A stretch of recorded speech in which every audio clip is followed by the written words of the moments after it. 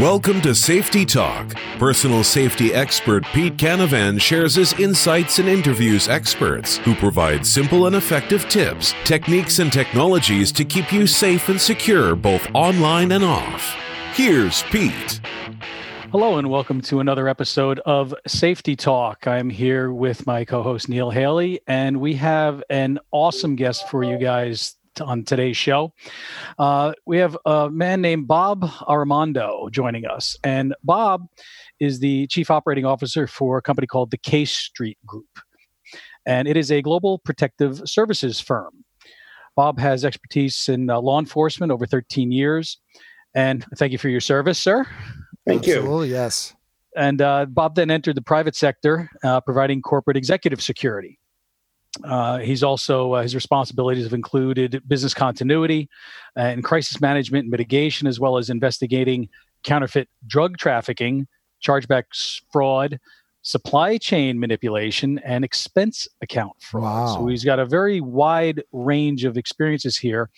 And, you know, the safety of the general public and of businesses and everybody else is, you know, something that's in everybody's, you know, mind today. And so having someone like yourself where, you know, your responsibilities have included things like the protection of, you know, key executives and boards of directors around the globe. You've got a very wide variety of things. So I'm really excited to have you on today because I think you're going to be able to share a lot of great insights and information with those who are, you know, listening and subscribing to the podcast. So we're going to dive right in. All righty. Well, first, let me just say, nice to meet you, Pete and Neil. Thank you. Yes. And thank you for inviting me on this evening. And I got to watch out. He's going to investigate me, Pete, so I better watch out. So what the kind of questions I ask, especially my background of days in pro wrestling and everything. He'd be one of those investigators for sure. So right. You can't go off the grid. There's no way to go off the grid. I can't go off the grid on Google. You know that, Pete. All right, go ahead. No, you're everywhere. And I'm pretty much getting there too. And, you know, today that's part of the problem is, you know, it's such an interconnected world that we live in that really, unless you are a hermit or somebody that's completely disconnected from the grid that lives in some, you know, mountain cabin in the middle of nowhere with no connection to any technology, there is no hiding. Correct. And the things that you put out there don't allow you to hide, and you got to be careful about what you put out there because, as we've seen, especially in recent days, stuff that you do years and years and years ago that you never think is going to, you know, comes back to haunt you. Right. You never think it's, you know, has any bearing on your future. And next thing you know, oops. Yeah, absolutely. Absolutely. So I think let's start off by talking a little bit about, Bob, the different types of emergencies that you've dealt with and kind of get into that a little bit. Sure. Absolutely. I mean, one of the most memorable that comes to mind is when the earthquake hit Haiti. Wow. A couple of years back. So, I don't want to mention our client's name, but it's one of the largest broadcast companies in the world, you know, called us the day of the earthquake, called us and said, hey, I need 7 guys on a plane tomorrow to get into Haiti. And by the way, we don't know how long you're going to be there. Oh, jeez. Little open-ended. Right. So the intel that we had picked up was that, you know, things were bad. They were bad. I mean, just from the feedback that we were getting. So we got our special ops team together, and we were on a charter flight from Teterboro, heading toward Haiti. But at that time, then the U.S. military closed the airport, so we had to land in the Dominican Republic. And no complication. Right. So we had to caravan it into Haiti. And, you know, Wow. Pete, I would say that the most memorable part of that situation was driving into Haiti at about, I'd say, 5 a.m. in the morning. And it looked like a scene out of The Walking Dead. Oh, my goodness. I mean, I can't describe it any other way, you know, because you had that mist. There was still dust everywhere. Buildings were crumbled. If I tell you they were crumbled. And, you know, we were silent during the entire ride because, again, we were trying to watch out for ourselves and make sure that we got into camp. So I would say that that's probably one of the most memorable because, boy, that emergency tested every possible bit of whatever's down deep inside of me. We did not have weapons going in, so we had to rent weapons there. There was no law whatsoever. When are you writing a book on just this trip to Haiti? Yeah, I mean, seriously, Bob, come on now. It's amazing. It's amazing. So, we had to rent firearms, and there was no law there whatsoever. The entire police department was in a shambles. The one prison that they had there crumbled. So you had 2,000 bad guys out there. Oh, no. That's not a good thing. That place is gang infested to begin with. And so, and it was just one of those things. We were there 21 days. That's a long time. Wow. And I'm sure pretty sketchy a lot of time, part of that time, right? It was, I probably never fired more warning shots in my life than there. Oh my goodness. And when we did, finally get our weapons and vests and everything, we had to meet with the U.S. military personnel because we had to go by, military use of force while we were there. So that meant we could not have a round in the chamber. Oh. Yeah, that's kind of the military use of force. And we had to learn how to say, stop or I'll shoot in that Creole language. That's pretty important. Yeah. Now, so Bob, when we're talking about how that assignment there, once you get on the ground, you don't just assess by protection wise what's going on. You're looking at the whole background in security, correct? Kind of lay out like specifically enough if you're protecting somebody or you're looking at somebody in a specific way, how you look at the surroundings and different things. My only experience in security was I was a bouncer for X amount of years. So I always was looking at the background, what was happening. No one ever wanted to fight me, but so I was one of the cool bouncers where, hey, they backed down to me. They went after the small guy. Maybe they made the wrong mistake, but looking at so your assignment let's just look at Haiti in general. What was your assignment once you got on the ground, once you got to your assignment? So once we got on the ground, we had to meet up with the broadcast crew and their talent. And again, I don't want to mention the name, but you would know these people by name if I mention them to you. And so we had multiple responsibilities. One was setting up some kind of a safe base camp, setting up communications. We did bring radios with us. And then we had to make sure that we had enough ammunition. We had enough of a means to communicate with the mainland. So we did bring satellite phones with us. And then food and a place to sleep. So we wound up sleeping on concrete in a tent for about 21 days. That's a rough go of it. And your assignment there was to protect this news organization that was covering the events that were going on in Haiti. Right. All this lawlessness that was going on there. It was like you and these 6 other guys, basically that was your assignment to keep them safe because of the craziness of that environment. And that was nearly not enough. I mean, 7 of us. That's not many, no. Yeah, because we could not fathom what we were walking into at all. Could not fathom it. We didn't understand going in how much death there was and destruction until we finally got there. And, we kind of got to get around town and stuff like that. But 7 was just not enough. We gave the producers and the talent a curfew every night because they wanted to go out, with production crews, and we gave them a curfew. We need to get back to base camp before dark. Sure, for everybody's protection. Right. And, there was one particular talent that thought the rules did not apply to him. And so there's always one. Yeah, there is one. And that situation almost caused a fatality that evening. But, again, we were fortunate enough. We relied on the fact that those that were shooting at us were not proficient in the use of a firearm. You got lucky. Yeah. So we kind of hedged our bets there a little bit.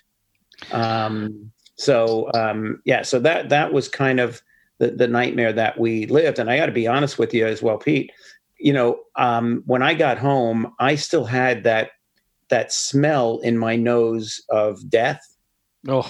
Oh my God, because it was everywhere. It was on the streets. It was everywhere. Nothing can compare to that. People that haven't lived that. I mean, someone, myself, Neil, we've never had to deal with that, thank God. And that's something that, you did something that was a great service to be able to do that for people, but at your own risk. Right. And that's crazy. So that's definitely, that was one of, if not the most memorable things that you've had to deal with. Oh, absolutely. Your professional career, Yep. which you've done quite a bit. You've also had to deal with active shooter situations, I understand, as well.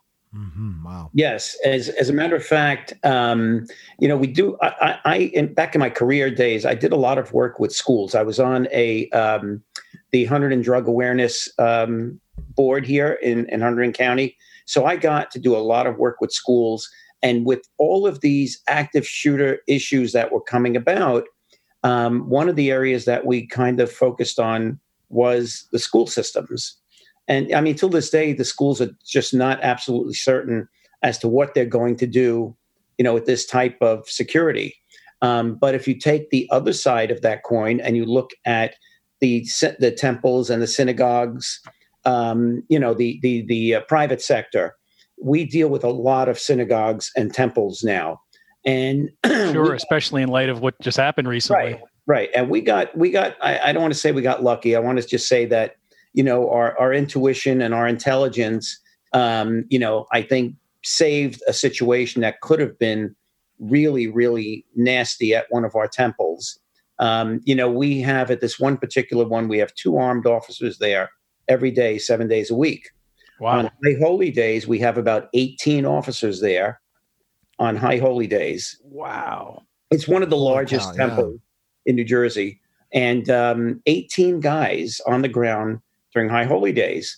And we screen every vehicle coming into the parking lot. The Uber vehicles get moved to a different lot altogether, completely altogether. So during the normal course of a normal day, one of our guys calls me and just says, hey, we're watching 2 or 3 individuals that are walking around the temple grounds. And, this is a destination, so to speak. You don't just bump into it as you're driving down the road. No, not at all. You have to know where you're going, and you find it. So, they watched these individuals for a while. They finally went out and questioned them. I mean, our guys are fully racked with bulletproof vests, everything. And they go out there and they start talking to these 3 individuals who had said that they were just there to kind of, look at the temple. They were thinking of joining the congregation. And there was just something there that did not gel quite right. There was just something that my guys felt. And my guys that are on that post are retired law enforcement. Yeah. Yeah. So they have that intuition that something doesn't sound right or feel right. Yeah. There was just something about that situation. And so our senior site supervisor over there decided to call the local police at that time as well, too. And, they didn't want to have the police rushing over in an emergency. And we certainly didn't want a SWAT team arriving because there's 350 kids there. And, we did the smart thing. We kept it outside. And as soon as police did show up, we had a situation where one of them had a firearm on him. Say that. Wow. Yeah. We had. It could have been could have gotten worse. How did you identify that, Bob?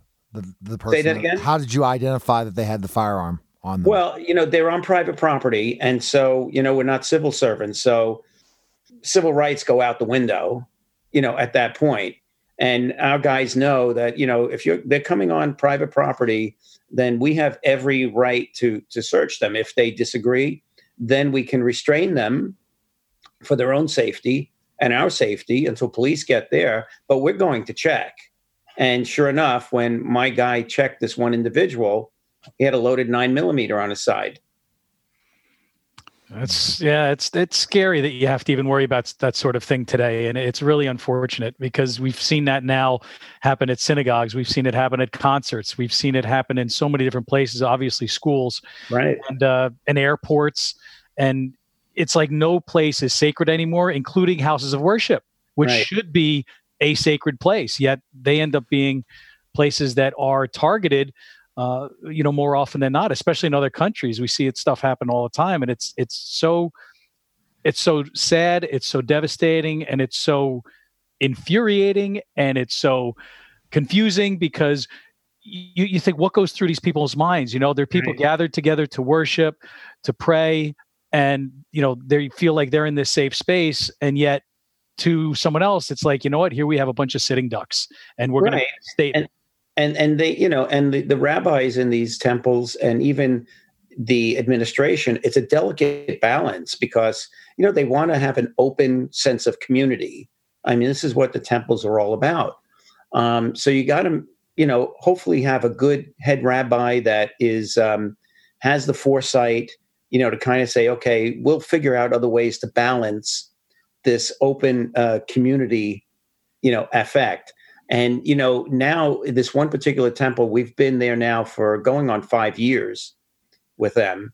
And it's amazing because the congregation, even the kids, they give our officers gifts around the holidays.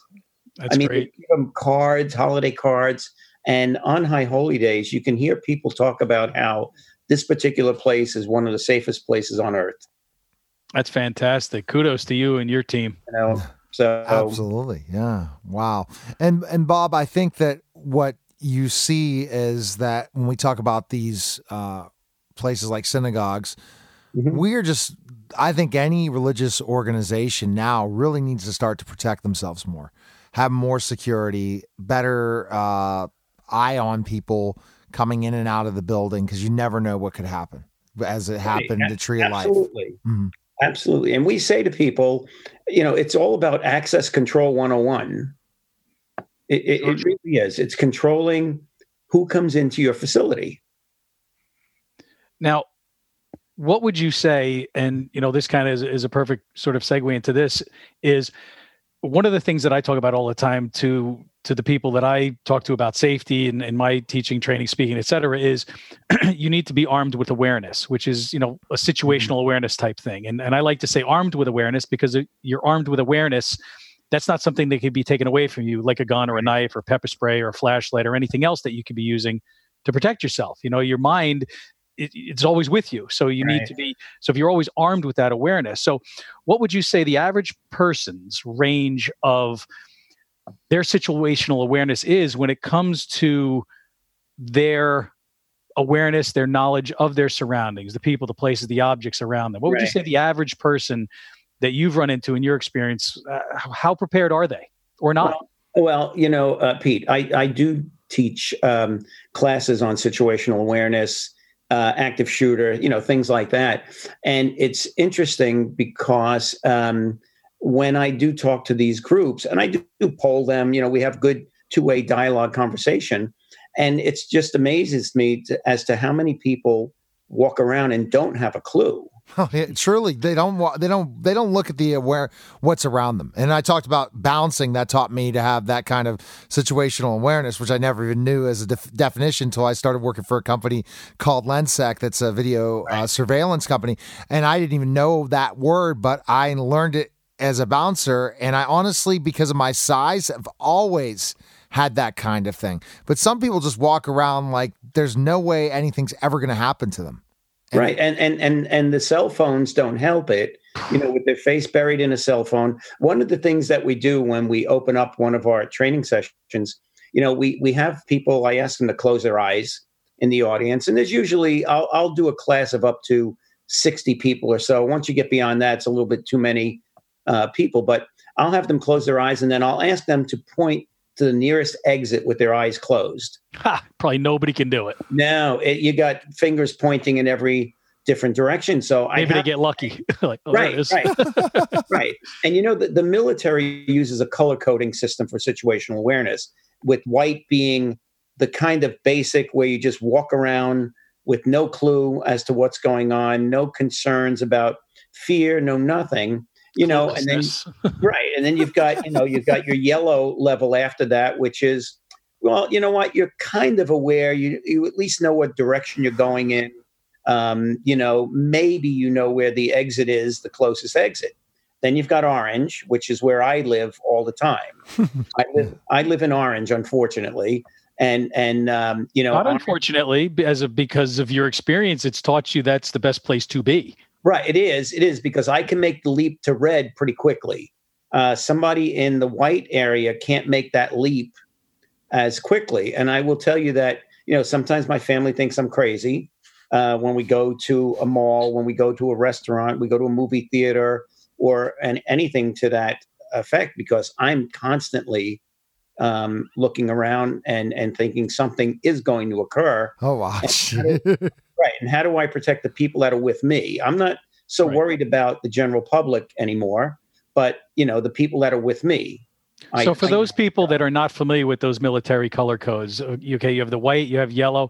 Can you explain the orange and red for those that are not aware? Right. Now orange is, I don't use the word intense, but orange is, okay, your hairs on your back are up all the time because, stuff can happen at any second, and it happens pretty quick. And so, you're aware of the exits in the rooms that you enter. Mm-hmm. You know where the best place to cover is if you're in a mall. So all these things. And if it happens, because it does happen so quick, you're ready to react. Exactly. Which is red. Right. Red is game on. There's no holds bar. Oh, geez. And yeah. You're just going full steam ahead. See, and I'm similar to you in that, and my wife does the same thing. She thinks I'm a little nuts because when we go places, she knows now I have to sit to see the door. She will never sit there anymore. She always sits, her back can be to it, but no, I have to sit there because I'm armed and I'm aware of what's going on. And I do the same thing. I know where the exits are. I know where I can, seek cover. And I'm always looking at the people where I'm at, if it's a restaurant or a movie theater, to see, okay, who around here looks like they could be a threat? Who around here looks like they could be an asset and assist me if I see something? Like if I see a guy who's like obvious military, I'll say, you know what? He probably has training. If something goes down, here's somebody that I could probably say, hey, you come here, help. You know what I mean? And do that sort of thing. And that's the sort of thing that most people do not do because, as you just said, Bob, they live in a state of, I don't know, ignorance is bliss sort of, thing where they feel that, something is not going to happen to them. And what I tell people all the time is that, guess what? Every single person that has ever had something, whatever that is, could have been your identity stolen, or it could have been an active shooter or something. They all say the same thing. And you know what that is? I never thought it would happen to me. Right. And so I say to people, no, I'm here to tell you that it could happen to you. And it's not a paranoia. Mm-hmm. It's simply awareness and preparedness. Because if you're prepared, you're not going to be afraid because you're going to know what to do. And where I kind of am not in the position that you guys are in, but when I walk into a bar or some sort of big area, like that's where I kind of really look out for things, especially sporting events or different places where there's lots of people, because you never know when those drunks or certain people can go awry, and you got to watch out for those things, or in more dangerous neighborhoods.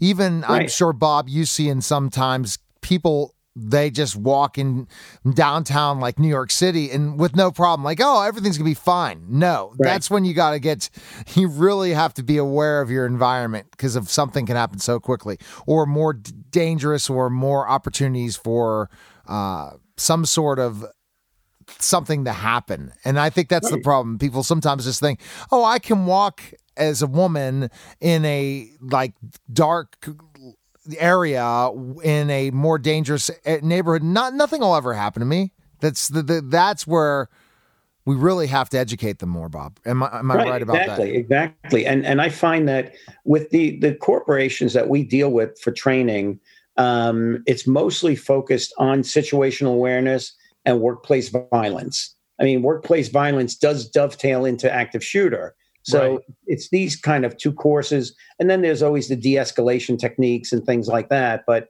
it's just more and more of the corporations now, because of this duty of care, that they're concerned, there's going to be a lot of backlash with liabilities if something were to happen at that particular location. And they chose to not train their employees. And you bring up an interesting point, because I think the difference with a corporation versus an educational institution, for example, is that the corporation is going to be pointed to say, why weren't you prepared? Why did not you train your people? As opposed to say, a synagogue or a school where it's like, oh my God, I can't believe that happened to them. They're not expecting them to have that level of preparedness as, say, a corporation with a workplace violence event or an active shooter, et cetera. Right. You mentioned event safety, Neil. And one of the things, Bob, that you've done is you've worked security, and maybe you could expand on this a little bit. I was reading that you've done stuff at Super Bowls and PGA Tours. Maybe you could explain and talk a little bit about how you've helped to secure those sort of venues. Sure. I mean, we actually we were involved in, I think it was 2014, the Super Bowl in New Jersey. Mm-hmm. Oh, yeah. We were involved. Yeah, we were involved in that particular situation, and there were only about 30, 35 of us from my company that came in. I mean, they had those other massive companies there that were mostly people on the perimeters, just, making sure crowds didn't come down. We were responsible for some of the rehearsal security. We were, the green rooms and escorting the talent, in and out of the tunnel and all that kind of good stuff. And I got a lesson, I can tell you, that was so valuable. I worked very closely with the state police substation there at MetLife Stadium. And, they put in place such rigid access control components, such as if you were coming in with any kind of a bag that was anything other than clear, you weren't getting in. Right. I remember that. Yep. Yeah. It had to be a clear bag. And then, I spent some time down at the screening areas as well, too, because I wanted to see what was coming in, Sure. at the same time. And I mean, they had people that had, face paint on, wigs and everything else. And state police had more bomb dogs there than you can imagine. But it was a lesson, because it's all about access control 101. It really knowing in who's coming in and making sure that they're not coming in with something they shouldn't. Right. And so, the clear bag is one thing. It sounds like something small, but think about the person that could potentially have a backpack on.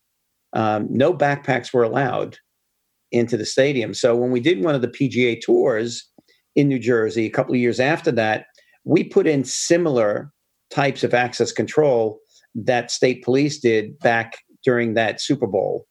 And awesome. Even to the point where, we even had people opening up their bags that they did come with, so that we can check. And you know what? They did not mind it. No, a lot of people appreciate it. There are always a few that feel like it's an annoyance, but I do security for a local venue from time to time that has, various artists that come in there, Right. artists that people know. I mean, we've had Alice Cooper come through. Right. We've had the Beach Boys, we've had some big acts. So we have a lot of people that come through. And one of the things that I do with the rest of the team there is we have wands. And we have to wand everybody to make sure that they're not carrying anything big and metal that they shouldn't. Correct. And then there are other guys that they're checking every single bag. They've got flashlights. They're looking in every single purse, every single backpack. They allow them in. Right. They don't have to be clear, but we check every bag. Right. And we find stuff. I mean, it's amazing. I mean, not really anything major. I mean, usually it's, somebody's got a pocket knife and, they feign, that I forgot I had it. Yeah. Okay. Yeah. Sure you did. There's a sign right here. No weapons, no knives, no guns, right, and it's right. like, exactly. But we find stuff all the time. But the vast majority of people are appreciative. They say, this is interesting. I didn't think you guys had this level of security here, but thank you. I appreciate it. And a lot of people say that. They want to go to an event and not have to worry whether or not they're going to have to duck underneath a seat, right. or something like that. You want to go and just enjoy yourself. Sure. And that level of security gives people, that level of security then gives those people that sense of comfort to a certain extent. Sure, I mean, nothing is, 100% secure. I mean, that does not exist. I mean, that, I know that, Neil knows that, most people know that. Right. But if you can make it so that it's 95%, 98%, 99% secure, right. then you're doing as much as humanly possible right. to protect those people that you've been charged with protecting. Oh, absolutely. We did a concert about 3 years ago at a baseball stadium. Again, I'm not going to say, which one, but I could tell you that the talent was female. considered a very pop diva.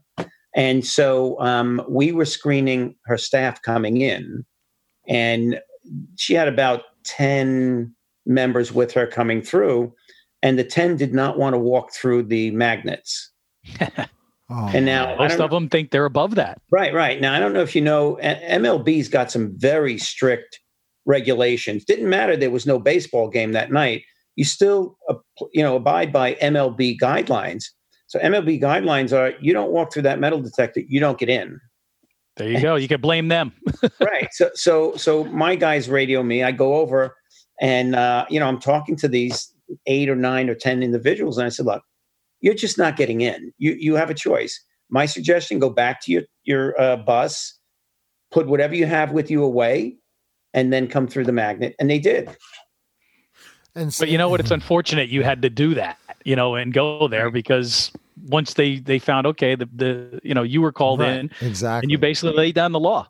Right. Said, look, you're not getting in. What do you want to do? So, they had to do it. So how has, again, this is the process that's happening in security changed, Bob, in let's say the last 10 years, in the way you can really kind of observe what's happening right. Yeah. So, the days of the $14 an hour uniform guard at the mall, they're kind of gone. And when I say gone, meaning any entity or venue or organization or corporation that is dead serious about making sure they have a safe and secure environment, they're not going to be hiring those $14 an hour, $15 an hour type guards. They're just not going to be, because the risk of something happening 10 years, within this 10-year span is even greater now. Sure. And they're just not capable of handling it. No, you need to make sure that those people have, at the minimum, some sort of lethal weapons training. They understand when they can use force, when they can't use force. Exactly. And all of those things that a $14 an hour guy, who's working for, some general security company has no clue about. And most of them, quite honestly, are there to observe and report, report. Yeah, they're not trained to, immobilize somebody, escort them somewhere, take them down. Right. And so that requires a professional. And if you expect professional levels of protection, you have to expect to pay professional levels of cost in order to make that happen. No, exactly. And I will tell you that we're very selective in the clients that we do business with, because we don't play in that low end of the market. We let those big companies, the big boxes of the world, we let them have that. And, we'll pick and choose. We don't really advertise. It's positive word of mouth. And so when we sit down with a client, they get more than just security from a company like us. That's great, because a lot of them, they need it, but again, they don't want to pay it. Right. So, that's great that you do that, because you're dealing with companies that understand the value and also the professionalism, that level that you and your company provides.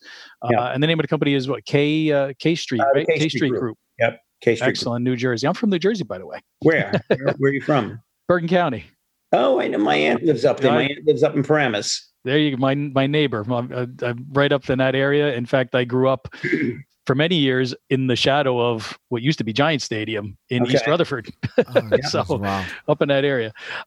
So in terms of, I guess, the safety of what these venues have or maybe are lacking, let's take a look at a few different sort of general large groups, I guess I could say.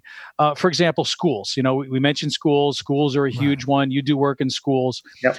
Do you think schools today, I guess in general, are doing enough to enhance the security of their students? And I think you kind of alluded to that a little bit, talked about it a little bit. And then, to go along with that, do you also think they should have some level of armed protection at that school as well? So number one, are they doing enough? And number two, should they have armed security? Right. So on the first question, because, we also do a tremendous amount of security risk assessments for school systems as well. But you know what they don't realize is that document becomes discoverable if something were to occur. Yep. And they did nothing about it. And so it's interesting because, especially out here in New Jersey, you know, we're out in Hunterdon County, and the schools out here just truly believe that it's never going to happen out here. Jeez. No, It's true. I kid you not. And, you know, a matter of fact, one of the schools out here, we offered to put an armed officer in there free of charge. Wow. Free of charge, just to, you know, placate some of the parents and things like that. I mean, this is when, you know, Sandy Hook and all those other ones were going on. And we, you know, we offered that service right up front because we like to work within our community. And they just kind of said, well, now, you know, that's all right. We'll just do our own thing. And, you know, some of these schools here, they take a teacher and put the teacher at a desk at an entrance. And, you know, that's inadequate. Right. That's insane. Right. And, you know, some of them do have police officers there for a couple of hours out of the day. Some of the wealthier school districts do have security on the ground. But what about the other ones? Right. But overall, I would say that the schools really don't do enough. They don't have the budget to do it. And you mentioned something that I have also run into, which is the minute you do a risk assessment and you have it in writing, it becomes public record. So now I've actually been working with a gentleman who also does video installations at these schools, right, where he has even told me that he's gone in, offered to do a safety evaluation and write up a report, and they've said, no, just tell us. We don't want it in writing. And I'm like, that's insane. Because like you said, they know the minute it gets written and it gets official, now they're on the hook if something happens. Right. And we use a proprietary quantitative model that we use. Obviously, you know, we do all the legwork and look at all the different systems, the hardscape, landscape, CCTV, all that kind of stuff. And we actually give them a quantitative score. And so when they see that quantitative score, you know, they're trying to figure out, well, why are you giving us a 48 out of 100? Yeah. And then you have to explain it. You know, that's crazy. Yeah. Go ahead, Neil. I was going to just talk about, I think what I'm gathering when I call school districts to talk to them about if they currently have a what video management system do they have in place and things like that. They really don't know the people at the district who really is in charge of their security.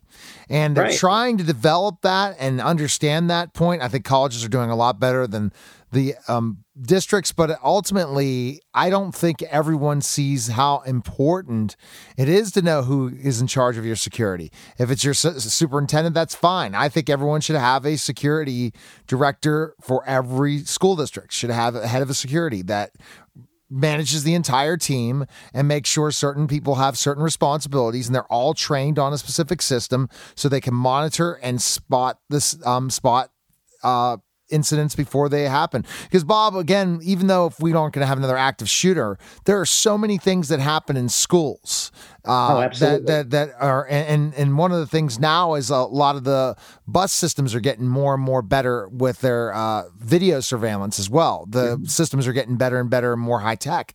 That school districts should spend the money now or look for grant money because it's coming down the pike that it's going to save them money in the long run. Right. And they don't look at that. And, you know, you raise a couple of really good points, Neil, with these school districts and just about how you have no idea who the one individual is that has responsibility for the safety and security. Now, colleges, as you say, and universities, they have public safety departments. So they definitely, you know, have the edge going on. But, you know, I ask students in general sometimes when there's no administration around, because I try to get the real truth from them as to what's going on. And I'll say to them, okay, so have you guys ever received any kind of training if somebody was to enter the building with a firearm? And they said, well, you know, we're told to get in, you know, under our desks or in a corner and hide and shut the door and lock it. And so I said to them, I said, so what do you think you really should do? And I got to tell you, unanimously, it's, I'm getting the hell out of there as quickly as possible. Yeah.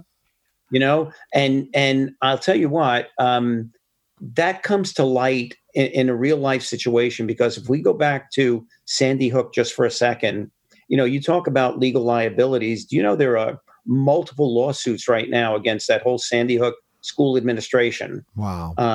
There's a lawsuit out there that claiming they should have had ballistic glass there. There's another lawsuit for saying that they should have trained the teachers better, because if you remember what occurred there when that bad guy went in to that school, he entered the school, he went right first, did what he had to do with that administrative office, and then he went left because there was a library down at the left end, and about 10 feet from the library was an exit. And I'm not saying that the kids could have gotten out, but they probably would have stood a better chance if they tried to just evacuate when they heard those shots going off. Right. Well, and typically that's what we're, you're hearing, and that's what's being taught is the run, hide, fight. You try to run and get, like you said, get out of there as soon as you can, if at all possible. Right. If you cannot, because you'd have to go through the shooter or whatever, then you have to hide and sort of, shelter in place. That's when you're blocking the door. That's when you're turning the lights off, silence the cell phones, be super, super quiet, block the door if at all possible. And then if that person comes in and you have no other recourse, then you've got to fight. You've got to overwhelm that person. You've got to try to, block their eyesight first, so they can't see. And you have to, totally get on them. Now, unfortunately, I don't think that is being taught to the level that I believe it should be, which is you need to get these kids who are going to say, look, if this were to happen, and the chances are very, very small, but if it gets to that point, you need to grab that chair. You need to grab that fire extinguisher. You need to grab that whatever. Right. And when that happens, you have to overwhelm them. And I was reading in the paper yesterday or today that some of these schools and here locally, they've made the decision to arm teachers at a local school here in Pennsylvania, and there's all kinds of controversy over that. But some of the parents are thinking, well, you know what? This is upsetting my children. This is, they don't want to think about this. Yeah. Well, okay. You can go about it from the standpoint of, look, the chances of this happening are, lower than you getting struck by lightning. Right. Or however, this is what you would have to do if this were to occur. Not that it's gonna, but it could. And if you, I don't want to say downplay it, but put it in perspective that it's simply another skill set. You train for a fire drill. How many, children have ever had to deal with a real fire in their school? Right. Correct. Not too many. Do you not train for what to do? Of course not. No, and that's definitely the same thing. Yeah, and if you really look at that, we now instruct. We actually call it an options based run, hide, fight. Because we have so much data now on the survivability. If you use an options-based type of an approach to this. And, it's no longer just barricading, it's an enhanced barricading process now. So you're putting desks, file cabinets, anything that you can imagine, you have to slow them down. Right. And then you're looking for weapons of opportunity. Just about every classroom has a fire extinguisher in it. And that's probably the most effective weapon of opportunity that you can have in your hand. Now, see, Bob, if you had the system where most school districts would have with access control, being able to lock the doors in specific ways so people cannot enter, how hard would it have been Sandy Hook or any of these if it was not done by a kid inside? Right. Yeah, I would say that if you hardened the school's access to the point where you did have ballistic glass on those front windows, and you had that door locked, and the only way to get in is for an individual to present some credentials that they are authorized to be there or they were invited in. Right. And if they were not, they're not getting in. So what would you suggest to schools as something that they should consider as a security enhancement? The ballistic glass? Yeah, and now hardened access? The budget for that, they have film now. 3M makes I don't want to say a ballistic film. It goes over the glass. Right. It goes over the glass. Right. And it'll give you some of that extra time if you need it, if somebody's firing something at the glass. But I would say if that budget's there, ballistic glass, 100%. And I would absolutely have that door locked all the time. And the only way, again, you're getting in is if I'm coming there to pick up my kid, well, then I'm checking a roster, see who you're picking up, and if you're the parent of that individual that's coming in. I mean, it unfortunately has to be locked down. It really does. Yeah. That film is a great option. And I actually looked into it for the first floor of my house, and my wife went nuts. Right. Because I'm like, look, this is a cheap option. It's not like you're putting it in. I mean, relatively speaking, it is. Right. You put the film on, you make sure you do it properly, but yet it can withstand huge amounts of force. Right. And they put it on buildings in hurricane prone areas to prevent windows from shattering when they're struck with debris, for example. And it's rated different ratings, but it can be rated even up to bomb blasts. Right. Exactly. And it's incredible stuff, but yet not a lot of people even know about it. And I bet a lot of people listening to this right now don't even know that sort of thing exists, where there's a film that you can essentially buy, and you can buy the tool and you could even install it yourself. It's not that hard. Right. And the other thing that we do, Pete, another service we offer are security penetration tests, passive. Okay. And so, if you were to come to our office, we have a closet that's got more different gear in there, like a Verizon jacket or, something like that, a public utility coat. And so companies and schools hire us to try to passively penetrate their security systems. And you know what? We've done them at power plants. We've done them at one of the largest cookie manufacturers in the country, corporations, data centers, and very rarely do we fail getting in. That's wild. Sure, because you look official. You got a clipboard, exactly. You got your pen, you got your vest on, and you're walking in, you're like, oh, yes, I'm here to do this and this and this. Can you point me in the right direction? Oh, yeah, sure. Go that way. Thank you. Right. So I'll just tell you a quick funny story. My dad, when he was alive, he lived up in Haverstraw, New York, up in Rockland County. Yep, I know where that's at. And, in Rockland County, there's a small power plant there. And so that company hired us to do penetration tests at a bunch of their facilities around the country. So I said, you know what? I'll go do this one. My dad lives there. I'll have lunch with my dad while I'm up there. So I called my dad. I said, look, I'll be over and we'll grab some lunch, but I got to go do this first. So I did it, and I had a Verizon outfit on with a Verizon hard hat. And I had, some little electronic device in the palm of my hand that had lights flickering on and off. And I just drove right up to the security desk and said, hey, I'm here to check your fiber optics reading. We're getting some complaint. And the guard just says, okay, head over to the administration building. No escort, or anything like that. No escort whatsoever. And so, we stay on the premises for about 30 minutes just to take some pictures to prove non-sensitive pictures, though. No, and then we get out, and then I reach out to their head of security. So after I did that, I went to my dad's, and we were out to lunch with his wife. And I said, boy, you guys have to move out of this town. And my dad says, why? Well, I just walked into that power plant with absolutely no confrontation whatsoever, stayed there 30 minutes, and I could have planted more incendiary devices than you can imagine. It's scary stuff. It is scary. Because you just, and that's just, and there's a critical, huge problem right there. I mean, if you go into a power plant and you take out a power plant, everybody that relies on that electricity. I mean, think about, probably a nuclear facility is going to be a little bit tougher to get in, one would think. Well, yeah, nuclear facility is a different category. Right. If you've ever driven past one, there's a big sign outside there that says deadly force authorized. Yes. And that's don't mess with that. Right. Federal government is authorizing it. And if there is a shooting for any reason, the liability falls back to the federal government.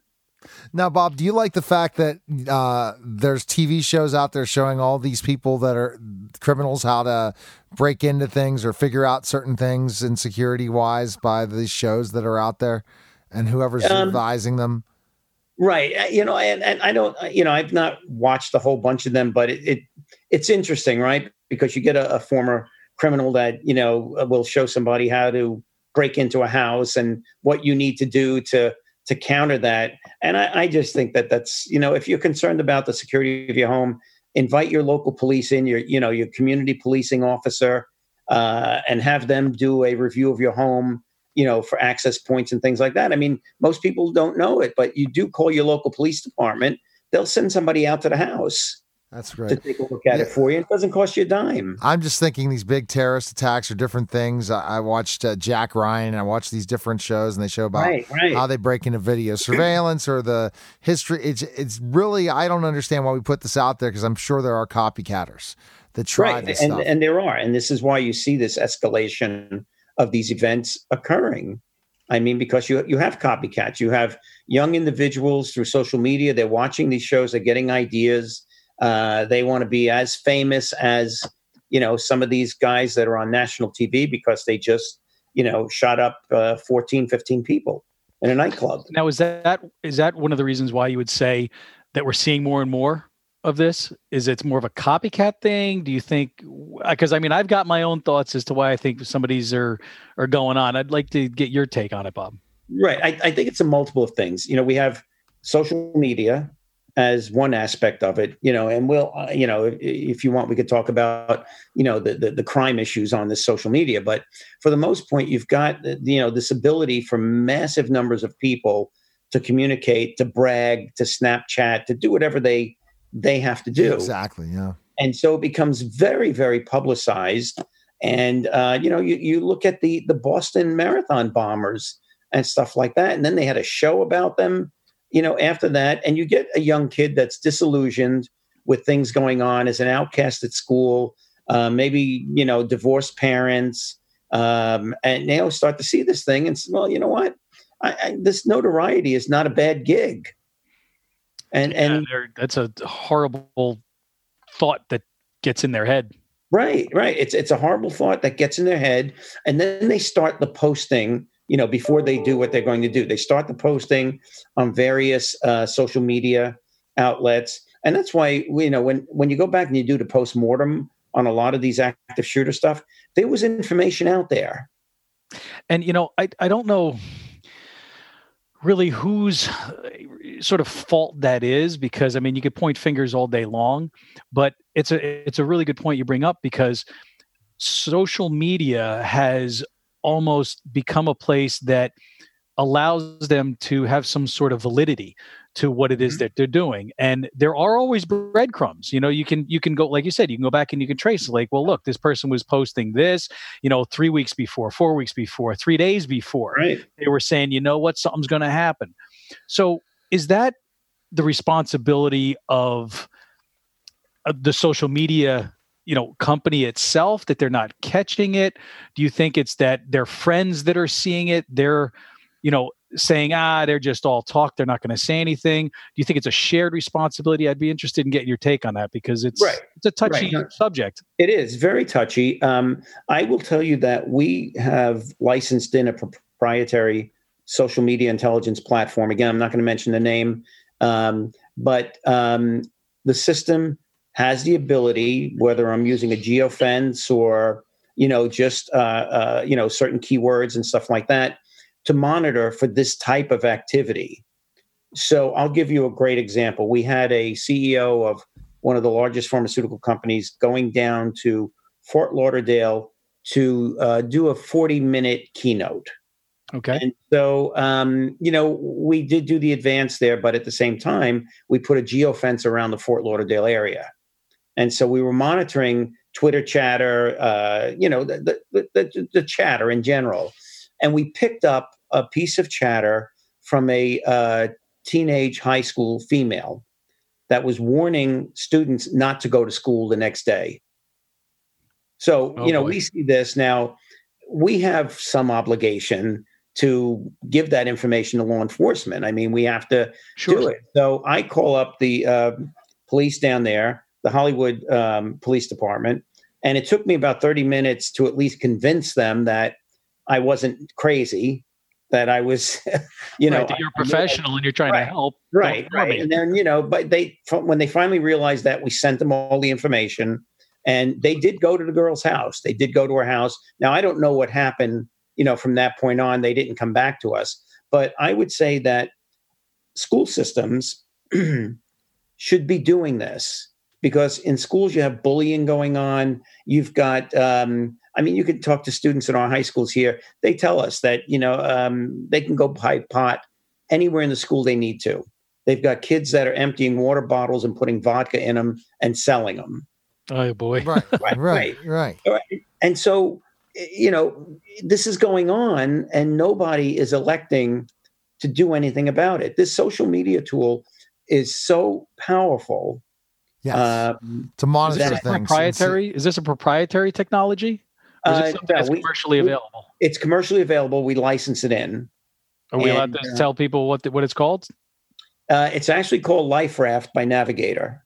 Okay. Excellent. And there are another two out there we evaluated. We found this one to be, for our purposes, because it also gets us into deep and dark web searches as well, too. That's big now. Yeah, it is. It's huge because, oh my God, the stuff that you find it's unreal. It's unreal. But, I don't want to point my finger at social media and say it's because of that reason we're seeing this increase. It is giving them the outlet, though. It's giving them the outlet to talk about it, discuss it, brag about it. And then they're seeing what's happening around the world with these shootings. And I mean, part of what I also see too, just from what I have 3 teenage boys, they love to play on their Xbox and, play these active shooter games. And I think, that's what they basically call them, these first person shooter games. And I think a lot of this stuff is desensitizing the kids. I think it's sort of making them feel like it's not a big deal to go and with a whole posse of people and conduct these raids and blow up these targets and shoot these people, et cetera, et cetera. And that, not that they don't know the difference between the video game and reality, but I think it desensitizes them to the reality. Yeah. And I think that's a huge problem. And I also think the other part of it is the movies. And what's happening on Hollywood. And it's not even the movies, but it's even what's on TV. I mean, you could turn your TV on at 3 PM and some of the shows that are on there, you're like, yo, there could be young kids watching this. And it's stuff that shouldn't be out there. And so I think the media and, those companies that control the distribution of content need to take a little bit more responsibility for what they're putting out there. And they're not doing it because it's making sales. It's making they'll never do it, Pete, because it's considered the freedom of speech, and that'll never end. Bob, I'm kind of gonna close down our chatter for a second. We want to know if we can find more information on you and your company, and where can we check you out? We do have a website out there. It's www.kstreetgroupsecurity.com.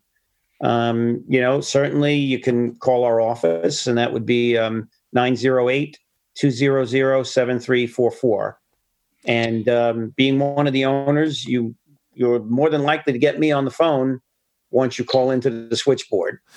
How about leaving us with some advice that our audience could take away that would just help them better protect themselves and their families on a daily basis? Okay.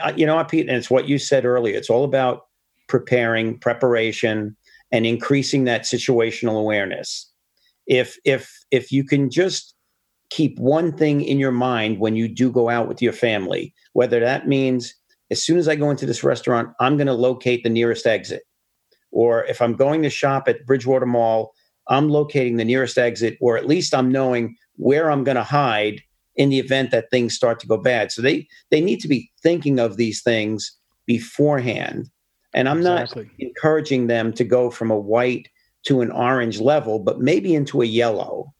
Mm-hmm. Right, exactly. Because the time, and I say this, and this is one of my taglines, is the time to prepare is before the need arises. Right. And if you never prepare and you ignore that a problem can occur, you're going to be woefully prepared for something if it were to happen. And you don't have to be paranoid. It's not that you're somebody who's thinking, oh my God, there's something going to happen to me no matter where I am. It's simply starting to make these things a habit. And when it becomes a habit, you get into the habit. You start to do it all the time. And then it becomes, sort of the new normal. Wow. Well, it's muscle memory, right? It's muscle memory. You say, okay, I'm going to see a movie tonight at some theater, and I know there's an exit right over there. So I'm going to just sit a little closer to it. Wow, I really enjoyed this conversation, learning from two safety experts. I'm learning the industry very fast, and that's great because I always, as the total tutor, try to study new industries and understand them more. And Bob, we need to talk off air to see how we can help each other out in specific ways with some of the things I'm doing, and I'm sure Pete will do the same. And are you on social media for people to check you out as well? The company is. I can tell you that, but personally, I'm not. I mean, and that could be a good thing. I do have a Facebook page only because we do have a corporate Facebook page. So gotcha. You have to have your personal, not the corporate. I understand it because I own a social media and branding company, so I understand completely. Well, good talking to you guys, and great show. And Pete, we can find info on you real quick for our listeners as well. Absolutely. Go to PeteCanavan.com, CANAVAN, and there is a cybersecurity checklist that is free for anybody to learn how to best protect themselves and the best practices to stay safe in the cyber world, which, as we know, can sometimes lead to then problems in the real world. Yep, absolutely. All right, guys. Good night, everybody. All right, thanks for listening. All right, take care. Thanks a lot. Thanks, Bob. Bye-bye. Good night. Bye-bye. Okay, bye-bye. Thanks for tuning in to Safety Talk. You can listen to past episodes and get the latest safety news at our website, safetytalkpodcast.com. Be sure to visit our other websites for free safety checklists and infographics. You can also sign up for free online self-defense training, learn about college campus safety, and find out more about Pete and how he can help educate your school or business through his speaking, workshops, seminars, and consulting. Subscribe to the Safety Talk podcast and never miss out on any new safety information. Until next time, stay safe.